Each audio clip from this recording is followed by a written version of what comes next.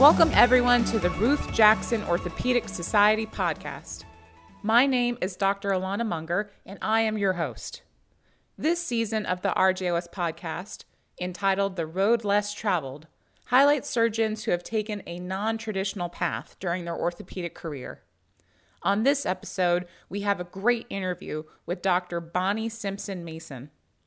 The list of accolades and accomplishments of Dr. Simpson Mason is very impressive and includes being the founder and executive director of the Nth Dimensions program, being the founder and CEO of BeyondTheExamRoom.com, and winning the AAOS Diversity Award in 2015. It was such an honor and pleasure to speak with Dr. Simpson Mason, and I'm very excited to share our conversation. I hope you enjoy this episode of the RJOS podcast with Dr. Bonnie Simpson Mason.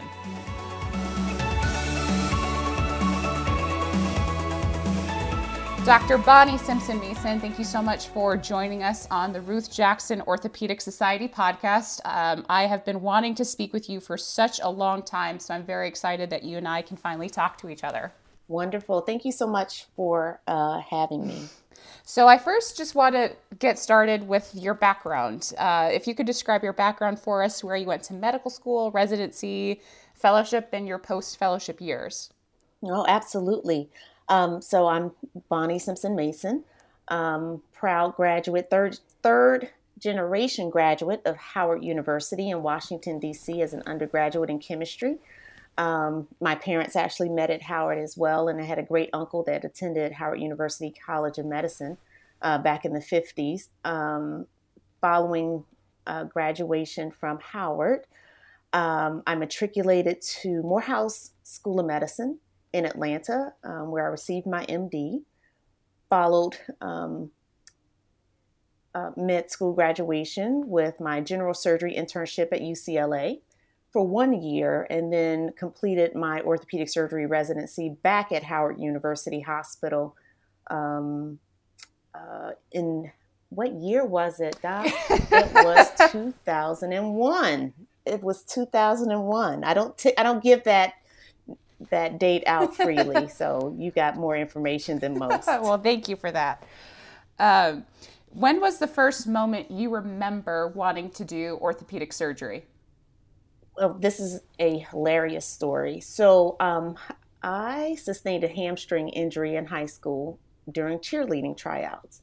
And this was during track season as well. So it had an impact on both of the team activities that I was a part of. But during tryouts, I went down for a split and felt a searing pain right under my ischial tuberosity. I forget which leg, but I had to undergo some rehab and some physical therapy. And our athletic trainers were great. And I came home one day and I said, Mom, I want to be a physical therapist. And my mom, in and of herself, was just a pioneer, one of my number one role models, because she was a construction engineer in the 70s and 80s in Atlanta. And that was post-civil rights Atlanta. So she was in an all-male field back in the day, handling business, and I just watched her get up daily. And what I came to learn was in this, in construction back then. And so she said to me very clearly, she said, well, why not be the physician that tells the physical therapist what to do? Okay. It was that simple. Wow. Decision made. Decision made, but it took a little bit of time to investigate all of the avenues through which I could get into sports medicine. And orthopedic surgery was one of those routes, and we know the other routes. But once it was presented, really probably more as an ego challenge, which one is the hardest? Well, it's orthopedics. Well, that's the one I want to do. So I pursued it. As a typical orthopedist might say, I fit the mold early in my aspirations. Oh my gosh, that's such a great story. And I know that you're mentioning your mom was such a great role model for you in your pre-medical school years. Can you talk about some of your memorable mentors during medical school as well as residency?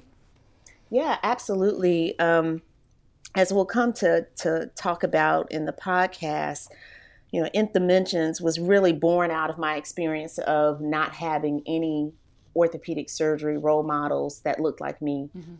Certainly, Morehouse School of Medicine is a school that prides itself, and happily so. I'm a proud graduate of, creating more primary care physicians in our communities. But my goal was to be an orthopedic surgeon, so I actually had to take additional time during my first and second years in medical school to go into the community and work with community orthopedists on top of standard class work, because we did not and still do not have a department of orthopedic surgery, and that's the case for so many schools in the country. We can't presume that the orthopedic exposure is there. Right. But I was industrious and found an orthopedic surgeon who, was a male. I looked him up in the phone book, so I'm totally dating myself, but I found him, called, and he, Dr. William Craven, who is a Yale graduate. Yeah. a Yale University orthopedic graduate who invited me to his office, and I kept showing up. And he said, well, I guess you're serious because you keep showing up. He said, well, I will go ahead and introduce you to my classmate, whom you need to meet. And I said, okay, who's that? And he said, Dr. Claudia Thomas. I said, oh, absolutely. I'd love to meet her. And he said, well, she's the first African-American woman to become board certified in orthopedics in the country. At that time, she was on faculty at Hopkins. And I don't know if I gave her a phone call or wrote a letter, like literally wrote a letter to her. And she took me under her wing at that point. We would speak on the phone, and I remember email did not exist. I remember mailing her my personal statement, and she edited it in pen and sent it back to me. And she said, well, we met at a conference face to face, and she said, well, I want to introduce you to Dr. Richard Grant. And Dr. Grant was the chief of orthopedic surgery at Howard at the time.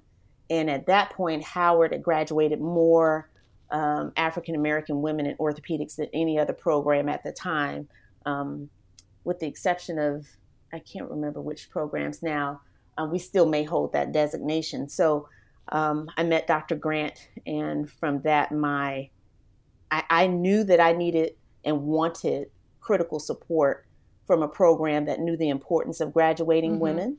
And because Howard had by demonstration, not just in words, had successfully graduated women who looked like me, I knew I wanted to go to Howard. And so I wound up doing a rotation there, following a rotation where I was the first Black female to rotate at that particular hospital as a sub-intern. And I just remember experiences during that rotation that made me question whether I wanted to be an orthopedic surgeon and whether orthopedics wanted me, such as scrubbing into a case with the chair at that program and a white male student, and the chair only addressed the white male student during the surgery, even though we were both scrubbed. Right. And tried as I might to interject or ask a question, I was literally ignored the entire case. And, that's just one of the instances I remember. And I was not invited for an interview following that rotation. It just left me with a lot of questions. My next rotation was my rotation at Howard, which was extremely tough. But at least I saw people that looked like me, who were also working very hard. And one of the chief residents at the time was a woman who was 5'2", maybe 110 pounds. And I looked at her and I said, oh, well, if she can do it, I can do it. Because I'm 5'5", right? Maybe 120 pounds at the time. But, okay, so this is doable, right? So this is plausible. This is feasible. So that's why representation matters. I had already made that decision in my mind when I met Dr. Thomas for the first time. But my experiences in the larger community of orthopedics caused me to question that. And I came very, very close to not considering not going through with orthopedics, even though I had a limited opportunity to work with the Emory orthopedic surgery team while I was at Morehouse for just 2 weeks. They had reached an agreement where our students could at least get the experience. And I had a he was a third year resident at the time, Dr. John Hyman, who really just gave it to me straight and said, this is going to be the hardest thing you ever do in your life, but you can do it, but you're going to have to put in the work, which I wasn't afraid of. Right. But he was the one that, encouraged me. The chief resident on that service at the time wrote me a letter of recommendation. So by the time I got to my 4th year, I had made the decision. I was committed. But then there were these little bitty things that said, I don't know. I don't know if you belong. I don't know if you fit. But I pushed through anyway. But it was because, that's just the sequence of events that led up to my matching at Howard in orthopedics. Oh, that's awesome. I had the fortunate opportunity to be able to speak to Dr. Claudia Thomas on my other podcast. And I think she is such a powerful force. And what I love about her is, when she talks about her experiences, she basically was just like, I just acted crazy, and like they didn't give her a locker. And she had to go to the nurses area because they didn't have any female doctor lockers. And so she went into the door that said physician locker room, and there are all these men, and she just walked in there. And it was just such a very powerful force. And I was very inspired by it. And one of the questions I asked her was whether or not she thought that she experienced more racism or more sexism during her career. Because unfortunately, orthopedic surgery is the least diverse field in medicine, not just for gender, but also for racial and ethnic diversity. And so I was actually wondering if you could speak to your experiences and whether you thought that you faced more sexism or more racism during your time. Well, certainly matriculating at Howard for orthopedic surgery training, racism was off the table. But it was very clear that boys played differently in the sandbox than girls. Right. And that was when I was really fortunate to have people on my team, such as Dr. Thomas.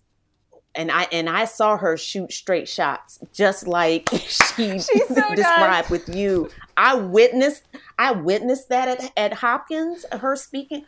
Providing clarity in the way that only she can. I was like, and I was like, wait, am I gonna be able to fill that space? Because I see who she's had to be where she is. Like, right. That was part of the revelation. Like, well, if you're going to do this is going to be part of what's required. And so I just said, okay, well, so that was important. But then my mom was also a huge resource for me. She was my pillar during residency when it got really, really hard. And she, talked to me about, how guys might, be at each other's throats during the day and then go off and have a beer, later that That's evening. So true. Like, I just didn't understand how they could hit each other so hard. And then it was like, it was okay.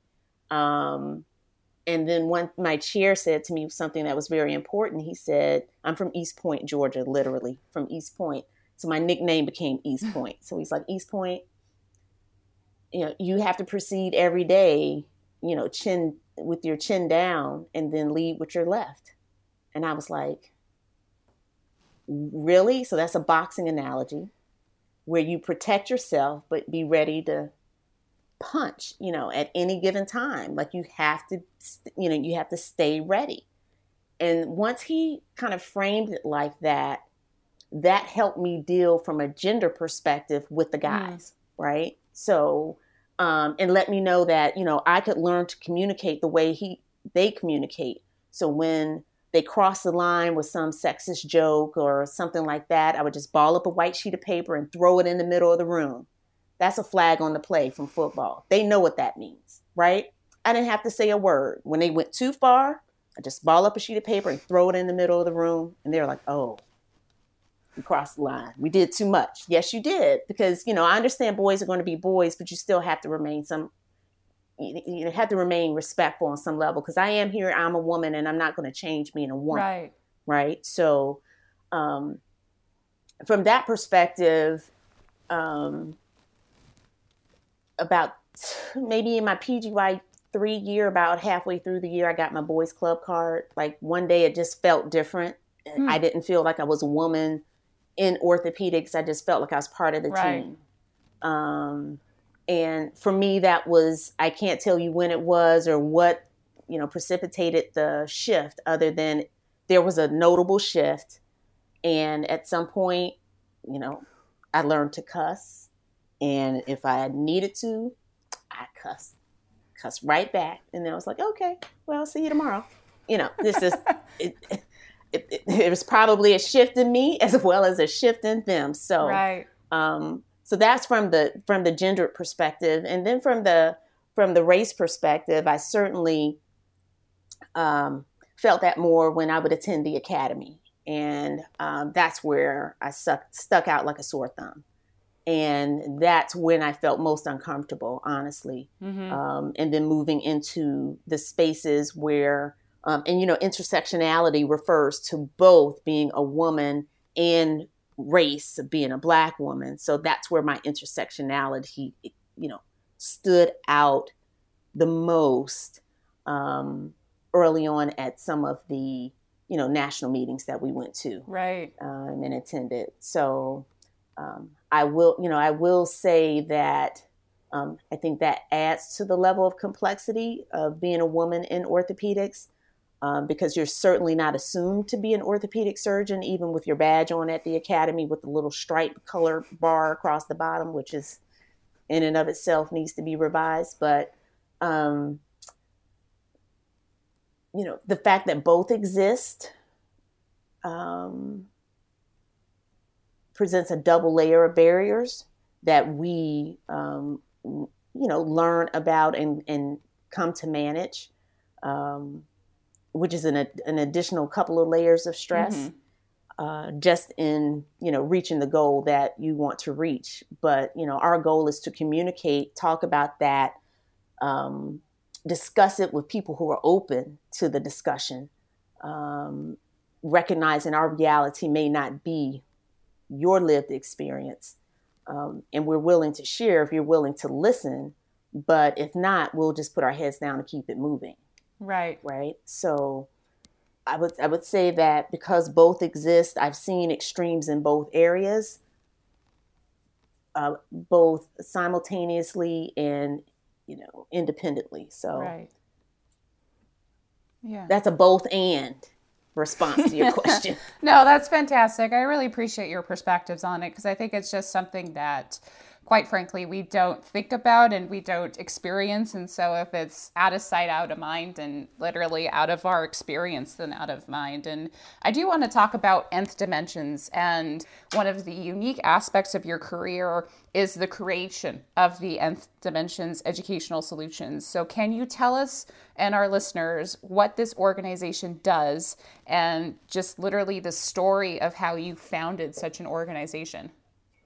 Absolutely. So Nth Dimensions is a 501c3 nonprofit organization that was formally incorporated in 2005. However, I had begun the work as maybe a second year attending back in 2002 after completing my residency training and going into private practice. In Washington, D.C., small 2-person orthopedic practice. My goal has always been part of my mission, lived mission, not even just aspirational mission, but If I'm not of service, if I'm not giving back, if I'm not turning on my flashlight to highlight the path that I just took for someone else, then I'm not doing my part. So if I'm not doing anything else, I want to make sure the path I just traversed is illuminated for someone else. So in 2002, I asked one of my instrument reps at the time if he would bring a tray back to Morehouse School of Medicine with me to demonstrate clinically how what they're learning in gross anatomy relates to what I do in orthopedic surgery.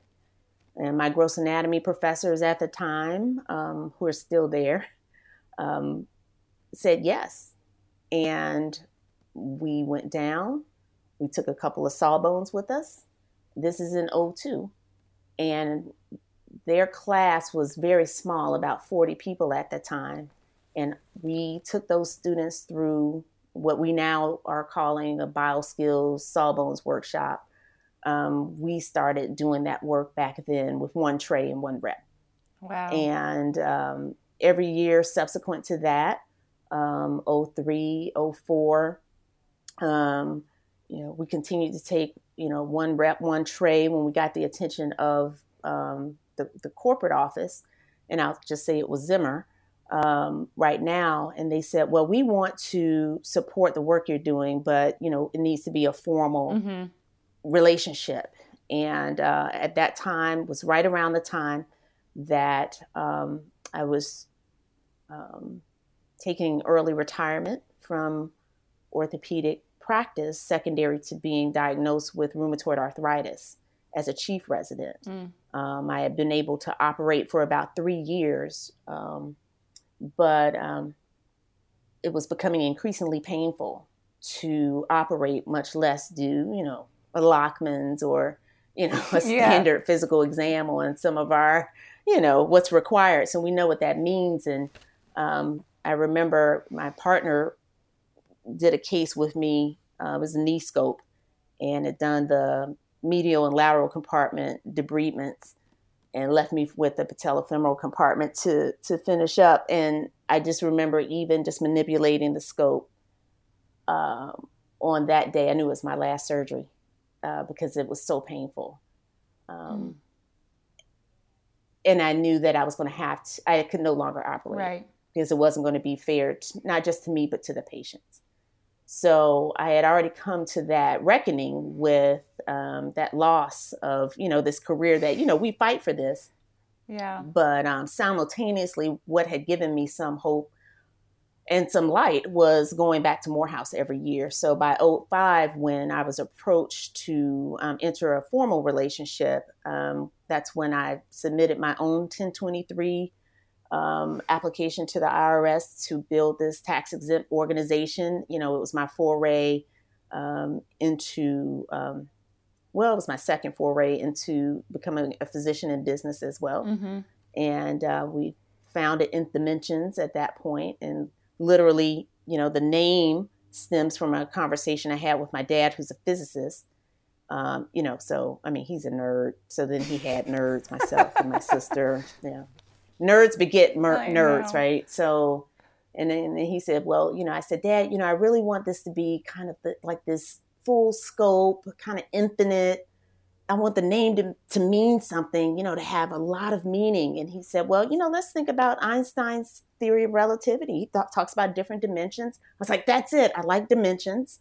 And math was my minor at Howard, with chemistry as my major. And I said, well, let's think about, the variable n, the infinite possibilities that represents. And there we go. Nth dimensions.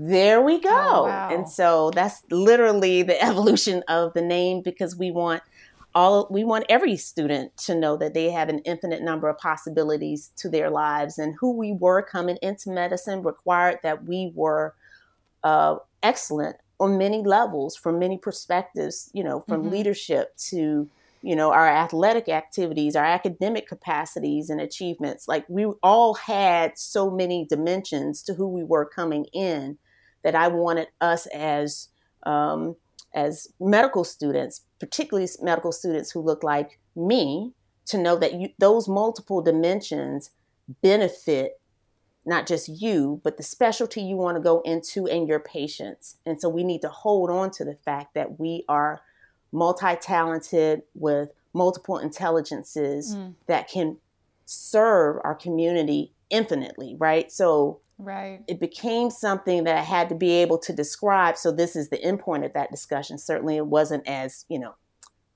eloquently put together before, but here we are, because now I get it, right? So here I get it 16 years later.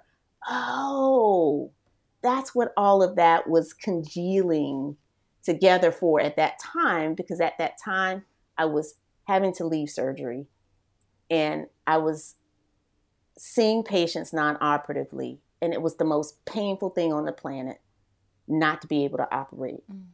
And people said, well, you could just do non-operative orthopedics. And I literally was meeting my husband at the same time. He's an internist. I'm like, no offense. I mean, I'm married to the guy. He's in his office now, but I'm not an internist. Like, I need to be in the OR hammering some, what, right? That's me, right? So if I can't do that, I'm out, right? And he said, what are you going to do? I'm like, I'm not really clear. We'll start this interventions thing and see what happens year 1. I don't know what's going to happen year 2, but we'll see what happens year 2. And it just kind of organically grew, not because there was a strategic plan that we implemented with bountiful resources. No, it was, we're doing this right now because I'm passionate about it. There's a need for it. We have a provision of some resources. Let's go for it, because it's kind of like Bo Jackson. He could no longer watch football when he couldn't play it. Like he stopped watching the game for a very long time. It was kind of the same thing with me. Right. I was like, I can't pretend like that. For me, that's more distressing than, okay, let's just feed this passion into others who could wind up doing what I can't do physically. But I could empower them. I can tool them and educate them on these resources, on this being a specialty possibility with resources, information, hands-on experiences, and all of that. So that was a really long answer to whatever question it was you asked me a long time ago. But no, that was perfect. That's such a great story. And I was very much curious as to what nth dimensions means. And so now it's just so clear. And, I think we've touched on this, but I do kind of want to take a dive in with regard to the lack of racial and ethnic diversity in orthopedic surgery. And I was hoping, Dr. Mason, why do you think orthopedic surgery has not been able to recruit more members with underrepresented minorities? Is it just because the fact that there are not enough mentors, or what are your thoughts on that? Thank you for that deep question, Dr. Munger. I'm not sure we'll be able to solve or fully explain all of the facets of that on this podcast, but I've had to learn how to organize my thoughts around this. So I'll just explain it in ways that I think about it. In dimensions with I think our match rate for our underrepresented students and women students, I think we have like a 92% match rate at this point. Oh my wow! So gosh, it's not because thank you. It's not because the candidates aren't there. It's not because the excellence isn't there. Yeah. So, and suffice it to say that, 70% of our scholars who match are African American, but I think we have like 48% of our women we match are actually white women. So we are making sure that we're inclusive of everyone. We have about 20% of our, that's of the women, right, that we match. And, we just make sure that we take this holistic approach to including everybody in our programs, because it's not just the fact that people are matching who are African American. It's about creating allies who understand the underrepresentation and why it's important that everyone is represented. So, when I hear that the pool of candidates is lacking, many times it's because orthopedics has not taken a concerted effort to identify those candidates. So we sought as interventions to kind of take that issue off the table. Okay, so if that issue's off the table, then we have to look at the layers that are challenges that lay at the program level, that lay at the institutional level, and that lay at the specialty association level. Mm-hmm. And if we're thinking about, the different barriers that are in play, for me, the culture and what I've come to learn is that the culture of any organization, any specialty, institution, or program is laid out and reinforced by the leadership. So you see how much it takes for anything to change from the bottom up. So what's in place is the result of the culture that has been decided on and reinforced by leadership. Right. And to the extent that any organization, program, or institution can state its mission to be diverse, what I have come to share with all of the audiences that I had the pleasure and benefit of speaking to about this is that diversity is merely the decision to bring someone into the fold that doesn't look like you. Okay, that's just a decision. Great. And let's put it in black and white. Well, that's lip service that if it doesn't equate to the provision of resources, accountability to make sure that to make sure that change is actually instituted, upheld, and honored.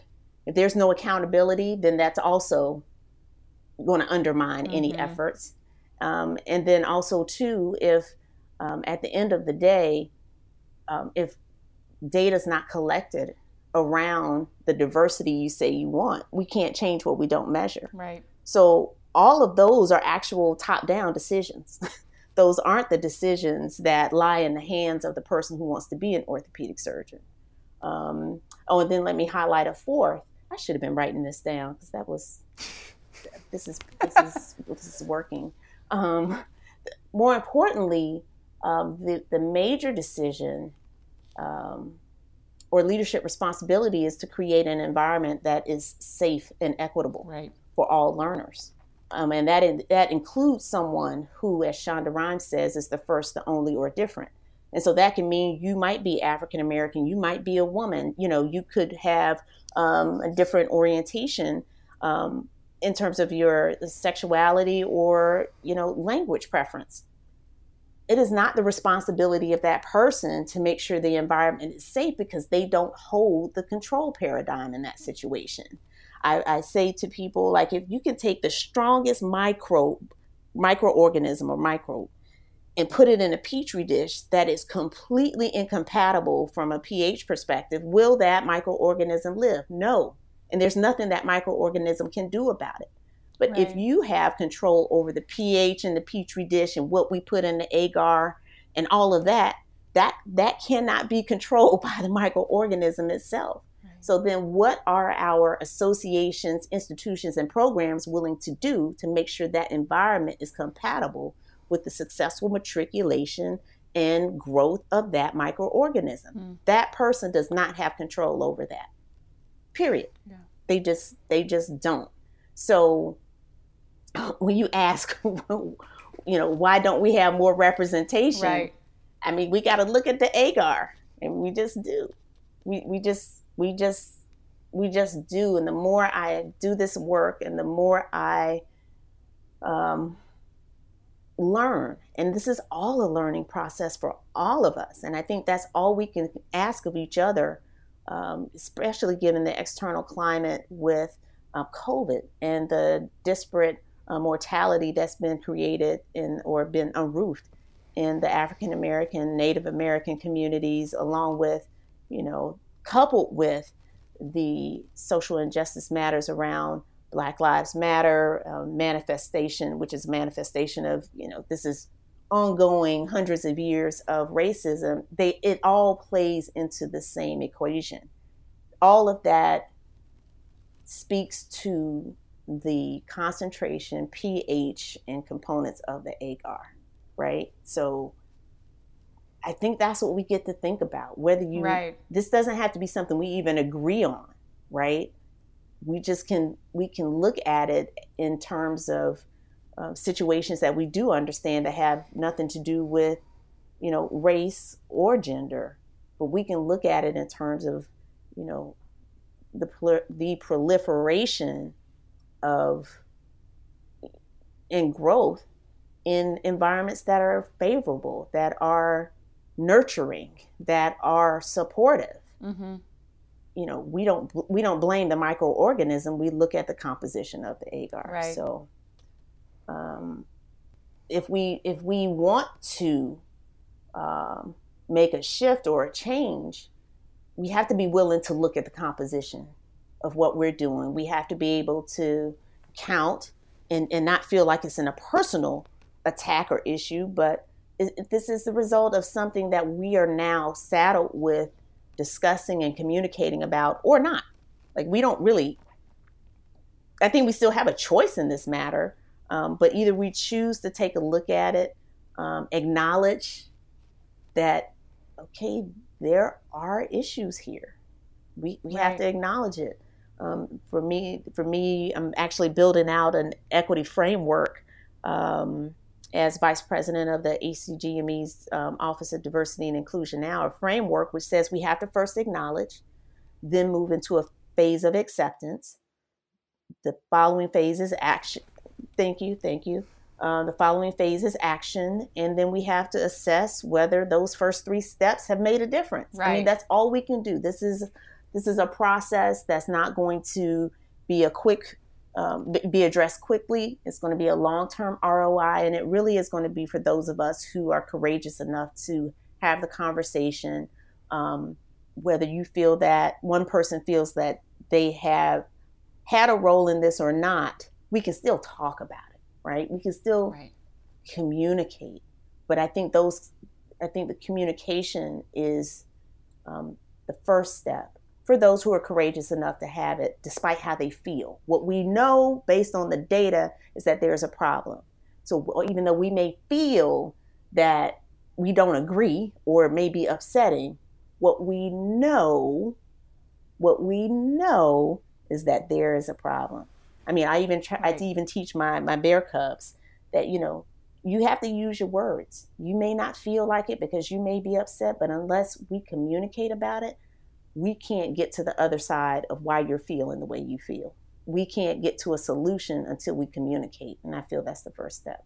Yeah, no, that's so beautifully said. Thank you so much. And I think especially one of the things that has come up often with the recent events and the Black Lives Matter movement is that actions speak louder than words. And it's one thing to post something on your social media account. It's one thing for an organization to put out a statement, but it's another step, and it's another very, very big step to be able to actually act on what you say. And so as someone who's part of that diversity board for the ACGME, what would be like that dream list that orthopedic surgery programs do in order to help change that agar? That's a long list, Doc.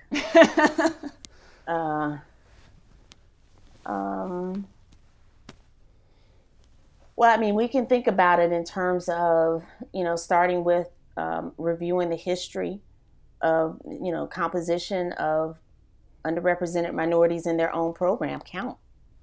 How many have been recruited and retained, successfully matriculated through board certification? Let's look at attrition data, okay, and examine why or why not. And if there aren't any diverse faces in the organization, in the program, I should say, sitting down with the residents and faculty and having a town hall meeting on it. So much of this comes down to people who are doing the work being willing to ask the questions of one another. This can't be an outside job. It has to be an inside job. And, we've all heard, racist, sexist, and, all types of disparaging remarks being made. At some point that builds up, when that one person who is different has to take the brunt of all of that, and nobody speaks up. Think about it. Someone says, just something outwardly, just hurtful. And then you look around at the people who look like that person, and nobody holds that person accountable. Right. So then it's my job to hold this person accountable too.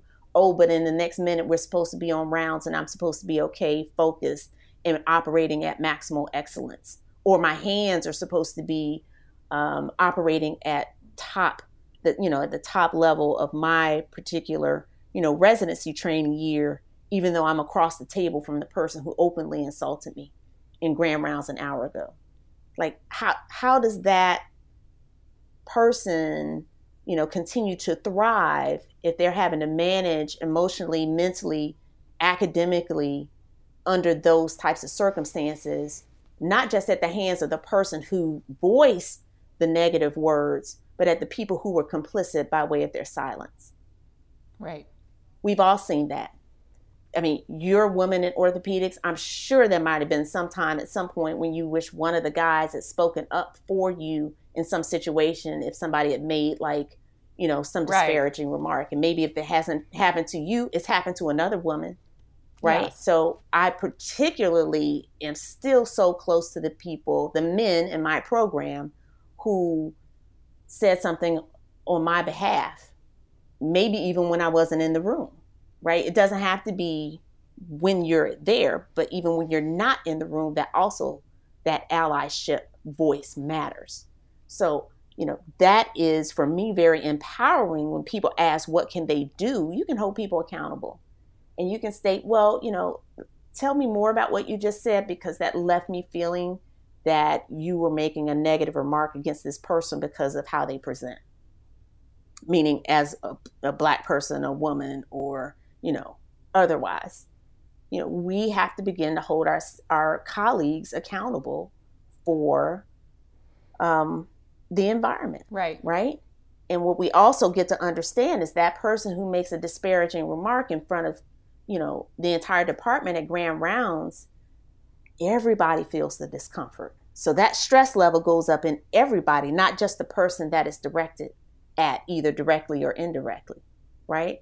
We all then get to manage that stress, that higher level of anxiety, which means that, there are no innocent witnesses when it comes to these types of events. So once we recognize that this is an issue for all of us, then I think that's when we can start to make some great strides, and that it benefits everyone as well. Because when you have members of diverse communities in your program, you get to learn more about that person. You get to learn more about their community, which thereby makes you more comfortable and even more culturally humble. Cultural humility versus culturally competent means that you're willing to learn about another culture, demographic, about another group of people that doesn't look like you. You're willing to learn, and by having that person in your presence, you have the opportunity to do that in a safe way.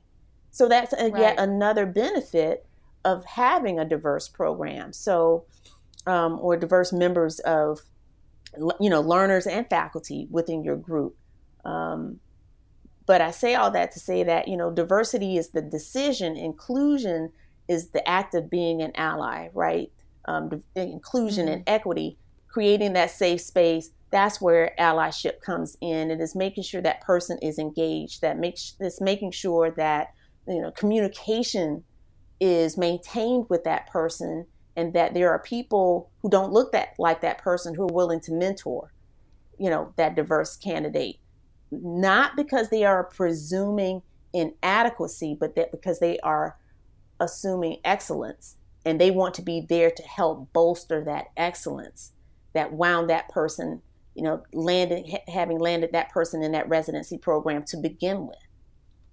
right? So if Right. that person was able to traverse all of these levels to land in an orthopedic surgery residency, there's got to be some inherent excellence in that person.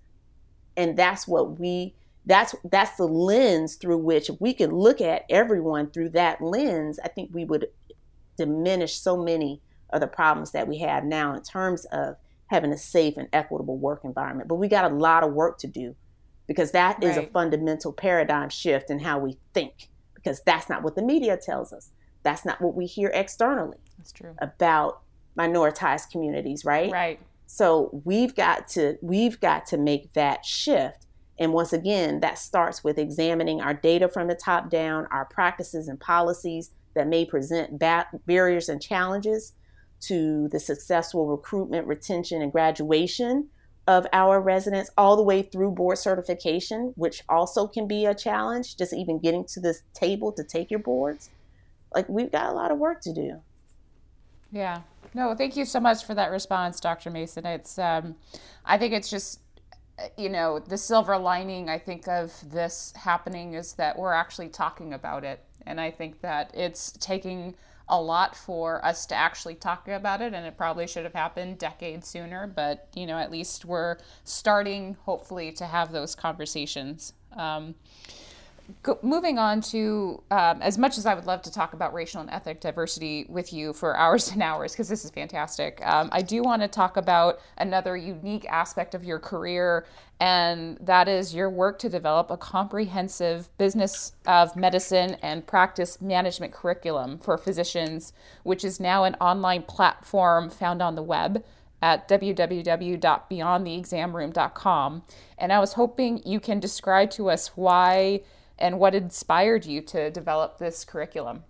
Yeah. Oh, I think I can put this in a nutshell pretty quickly. So, following my residency training, I really did not have a career plan for myself. I just wanted to get through ABOS Part 1. Right. Just let me pass that exam, and then I'll think about the rest of my life. And I did not have a career or a job plan.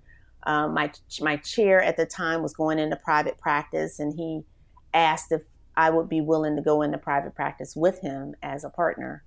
And he gave me the opportunity to also run the practice.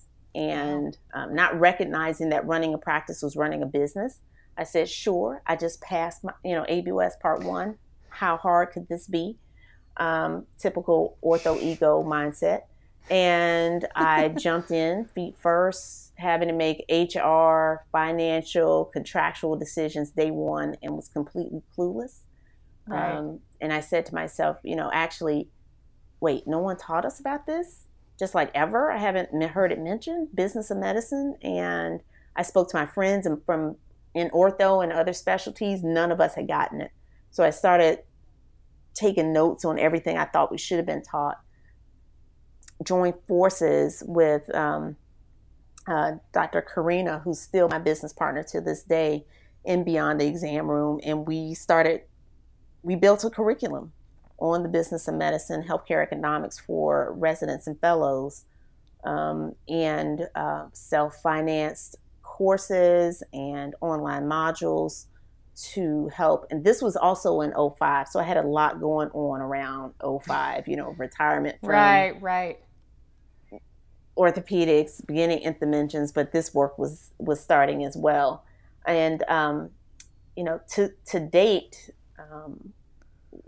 we continue to, and we've throughout these years provided like full day courses, lectures, like I said, the online courses. But once I recognized too that this period, like 2020, was another period of shift for me, I actually just put everything I know about contracts and negotiations from the doctor's perspective in a book that I just launched 2 weeks ago. Yes, I saw that. Congratulations.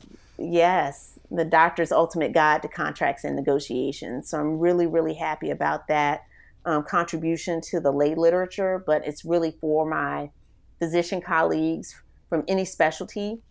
It's not specialty specific, but I hope it serves as a foundational resource for residents, fellows, and even practicing physicians to understand the fundamentals. I've had friends who've been in practice 10 or 15 years, and they're texting me saying, I wish I had this book 10 or 15 years ago.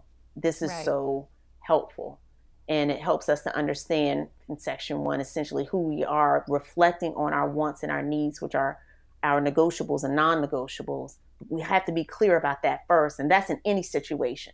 We have to know what we need to thrive in that particular situation. And here is pertaining to your contract, then understanding the contract itself. But that's in section 2, the terms, compensation models.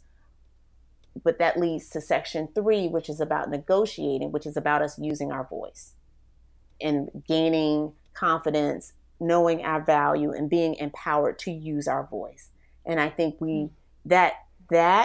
those 3 steps, understanding ourselves, understanding the core issue, and then being willing to use our voice.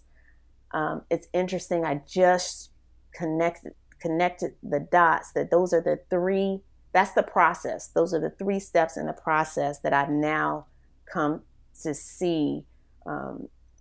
They provide the underbelly for everything I do, whether it's in diversity and inclusion, whether it's in coaching someone on contracts and negotiations, or teaching about the business of medicine. We have to understand who we are first. We have to understand then the core content, the nitty gritty, nuts and bolts, but then we have to be willing to use our voice and advocate for ourselves and one another. I think if we applied that process to everything, including examining where we stand in terms of racism, or why so many physicians are burning out, or, maybe we didn't use our voice. Maybe we didn't understand that medicine is actually a business. So I had my mantra, which I have in the very front of the book, is doctors are in healthcare. Healthcare is a business. Therefore, doctors are in business. And if we're not seeing it that way, if we're not teaching our future residents that way, then we are going to continue to sell ourselves short in healthcare. So, yeah. Wow, that's beautiful. Thank you.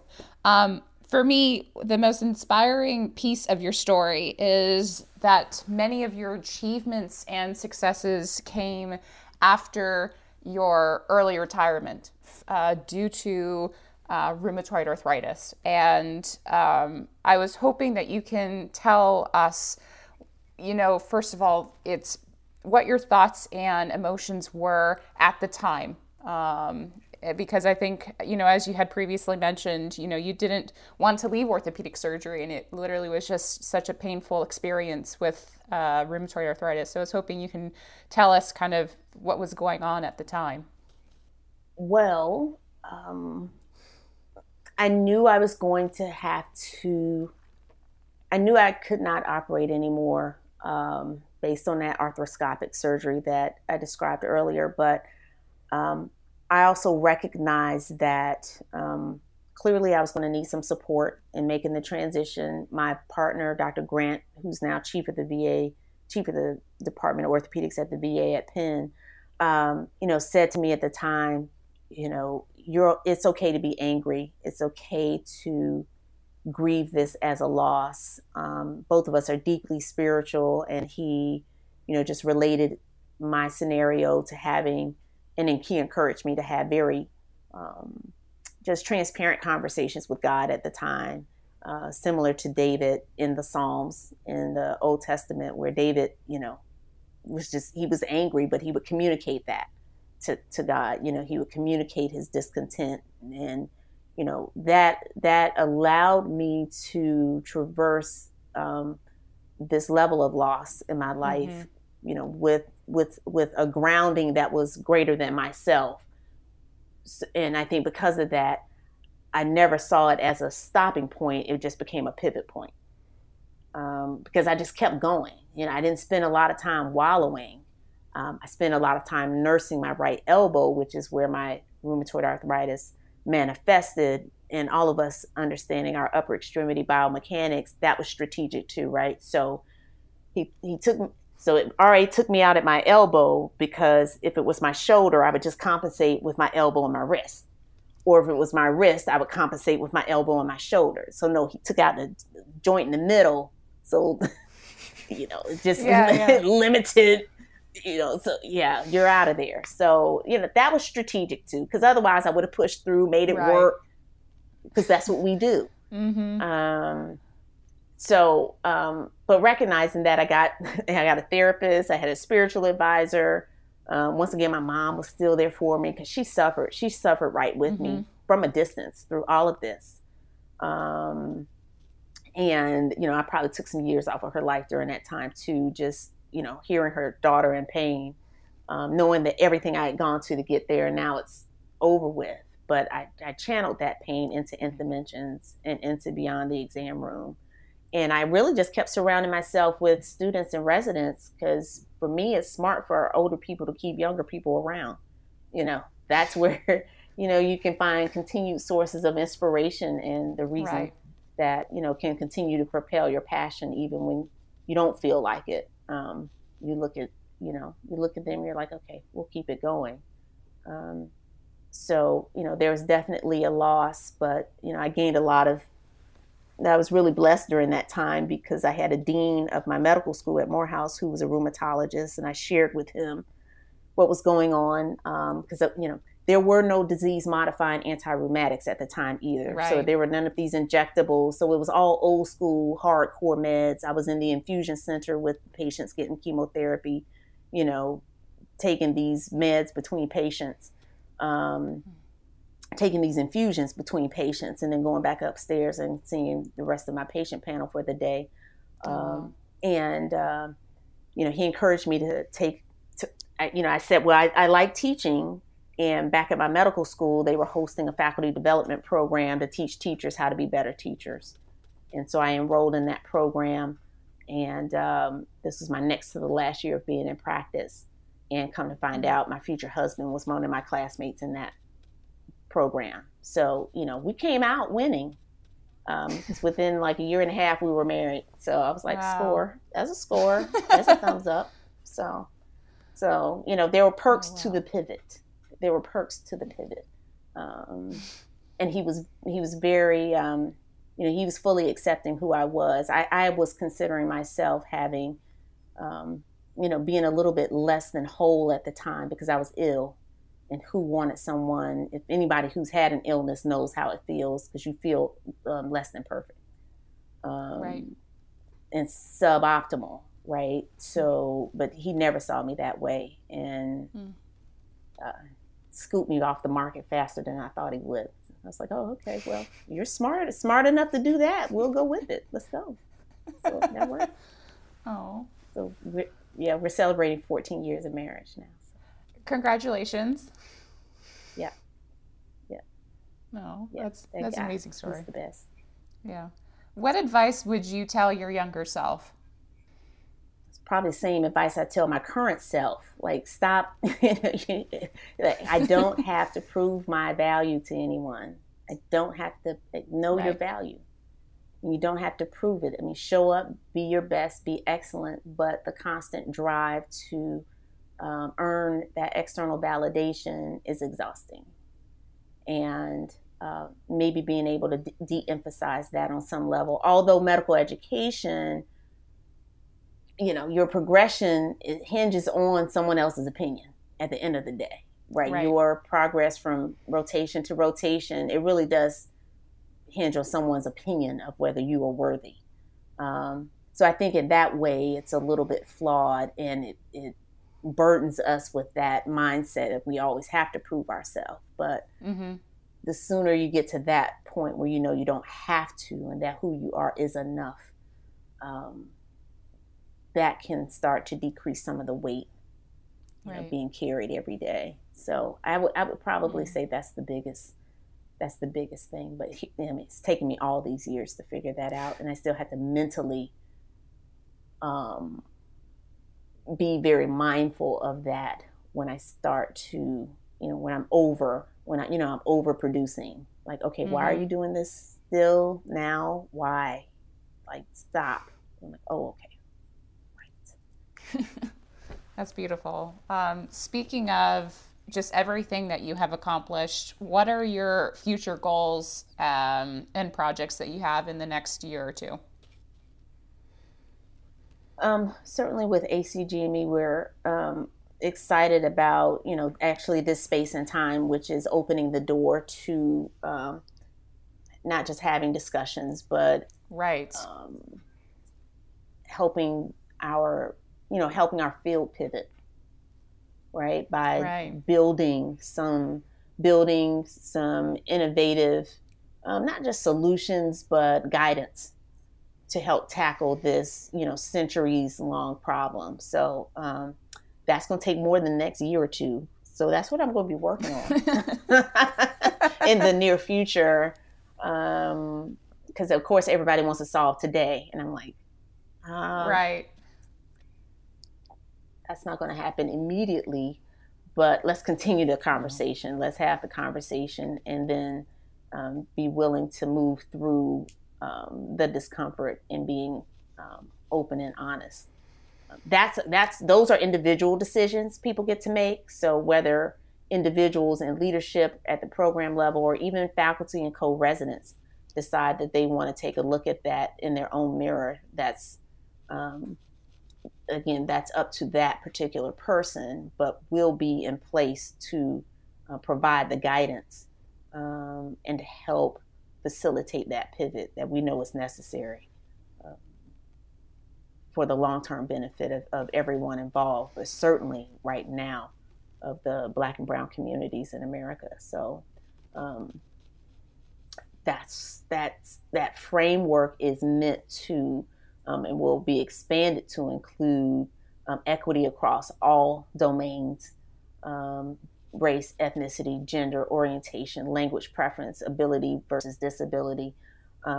So I'm actually very honored to be in the place where I help get to build another solution, much like Nth Dimensions or Beyond the Exam Room, that I happen to be in this place right now. It's not a coincidence. So that's going to keep me busy for the next little while. Oh, that's fantastic. My last question for you, Dr. Mason, is what advice do you have for orthopedic surgeons and orthopedic surgeons in training? Advice about? Anything you want.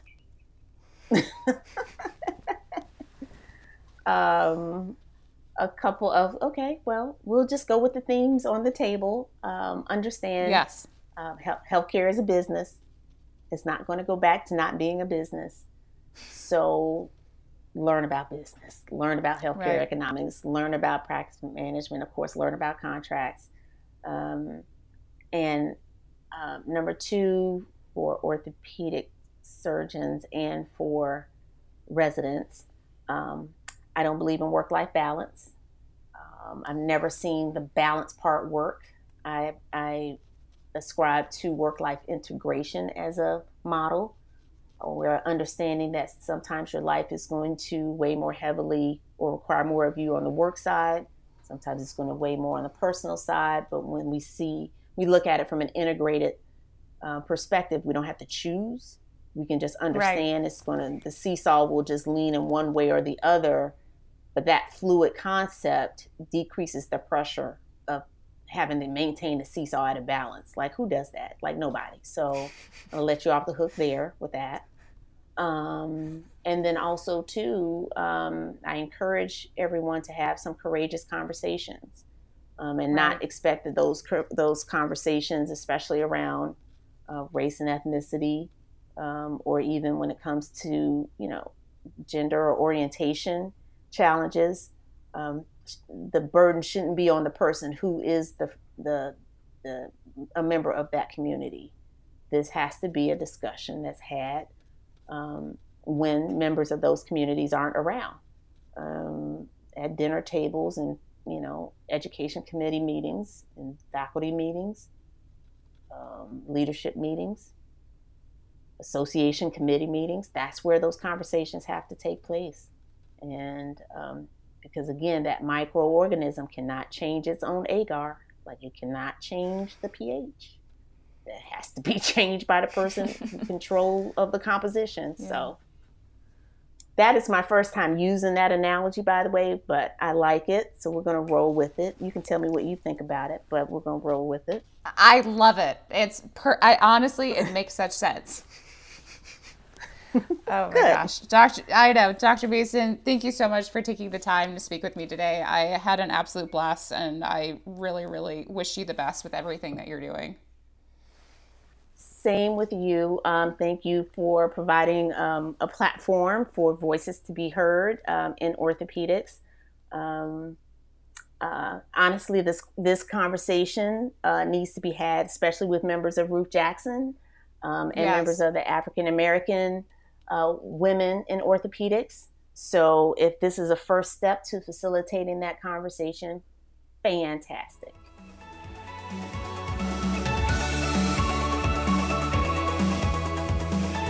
Thank you so much for joining us on this episode of the RJOS podcast with Dr. Bonnie Simpson Mason. Please subscribe to our podcast to show your support. Another way you can provide support and keep this podcast up and running is to donate. You can visit our website at www.rjospodcast.com and visit our donation page.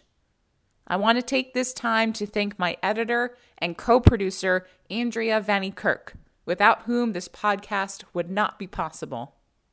I would also like to thank the Ruth Jackson Orthopedic Society for allowing me to partner with them and share these stories. Thank you so much for listening, and we will bring you another great episode next week.